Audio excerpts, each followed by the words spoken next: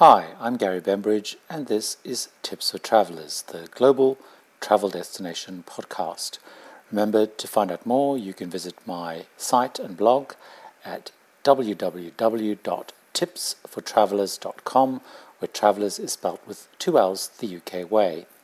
And on this podcast, we continue our visit to various sites around London, in the city where I live and absolutely love. Today, the London Sealife Aquarium. The London Sealife Aquarium is located in an old County Hall building, which is just across Westminster Bridge from the Houses of Parliament in London, and so it's very near to the London Eye, which is the massive and very popular Ferris wheel, which was originally set up for the millennium, and it's now become a permanent feature. So it's in a great location because you have the Houses of Parliament, you have the London Eye, and much more all in that vicinity. Now, the area along the Thames in front of County Hall is, unfortunately, it's becoming a bit busy and a bit tacky as a tourist area. And it's unfortunate, but possibly inevitable, and is rapidly evolving into the more depressing, cheap and shabby areas like the South Street Seaport in New York or Fisherman's Wharf, Pier 39 in San Francisco. Gone is the Dali Permanent Exhibition and the Saatchi Arts Exhibitions, and now there's kind of a movie-themed and horror house type attractions, along with low-priced fast food and a very busy McDonald's. But saying that, in here too is the aquarium. It's been open some years and recently has been much more active in promoting itself, and I had heard very mixed things and so was interested to go along.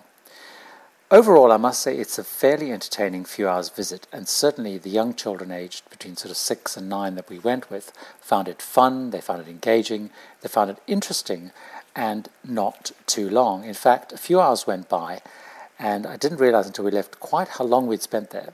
So I guess that positively means something positive. Now, I think it's a fairly good but not exceptional world-leading aquarium, but that's probably me having been spoiled from getting to see some more ocean-based and mega-funded aquariums over the years of my travels, where they have more trophy catchers for the more marginally sea life interested patron like me. But saying that, there's a very wide range of fish and there's a very wide range of different tanks which are structured and show the type of fish life through the various oceans and areas of the world. Now, for me, the most impressive was the tank with the sharks in, but that's possibly just the adult in me. The children were just as happy, if not even happier, to spend time looking at the seahorses and the multicolored fish of all sizes from around the world, where they could get up really close and view them in smaller tanks. The aquarium itself is very dark, and they have a very good selection of deep-sea fish, and it's very well laid out. Now, there were clearly a lot of people in there at any one time, and although it felt busy, it didn't get too crowded. They have people giving talks and explaining about the different fish, how they're acquired, and these are really worth joining because I found out some very interesting facts. Finding, for example, that a large and somewhat unremarkable fish was worth about £250,000. That's over $300,000, and is very rare, and actually came to them from being confiscated at Heathrow Airport when someone was trying to smuggle it in. So things like that add to the interest in the story of the place. So the talks are definitely worth joining.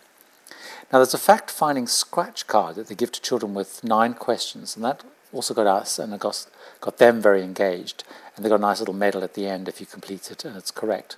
So overall, it's a good day out. It's nice for a visit, and it's definitely worth visiting if you're in London because it's in that whole area. You can spend a day there looking at the House of Parliament. You can spend time on the London Eye. You can spend time perhaps catching a river cruise. So it's very good indeed. So the London Sealife Aquarium, I have a video compilation, a video tour that I've made that you can find either on my blog at tipsfortravelers.com or on YouTube if you just search for Tips for Travelers or London Sealife Aquarium. So that's all for now on Tips for Travelers for this week and in our London series. And so until next time, happy travels.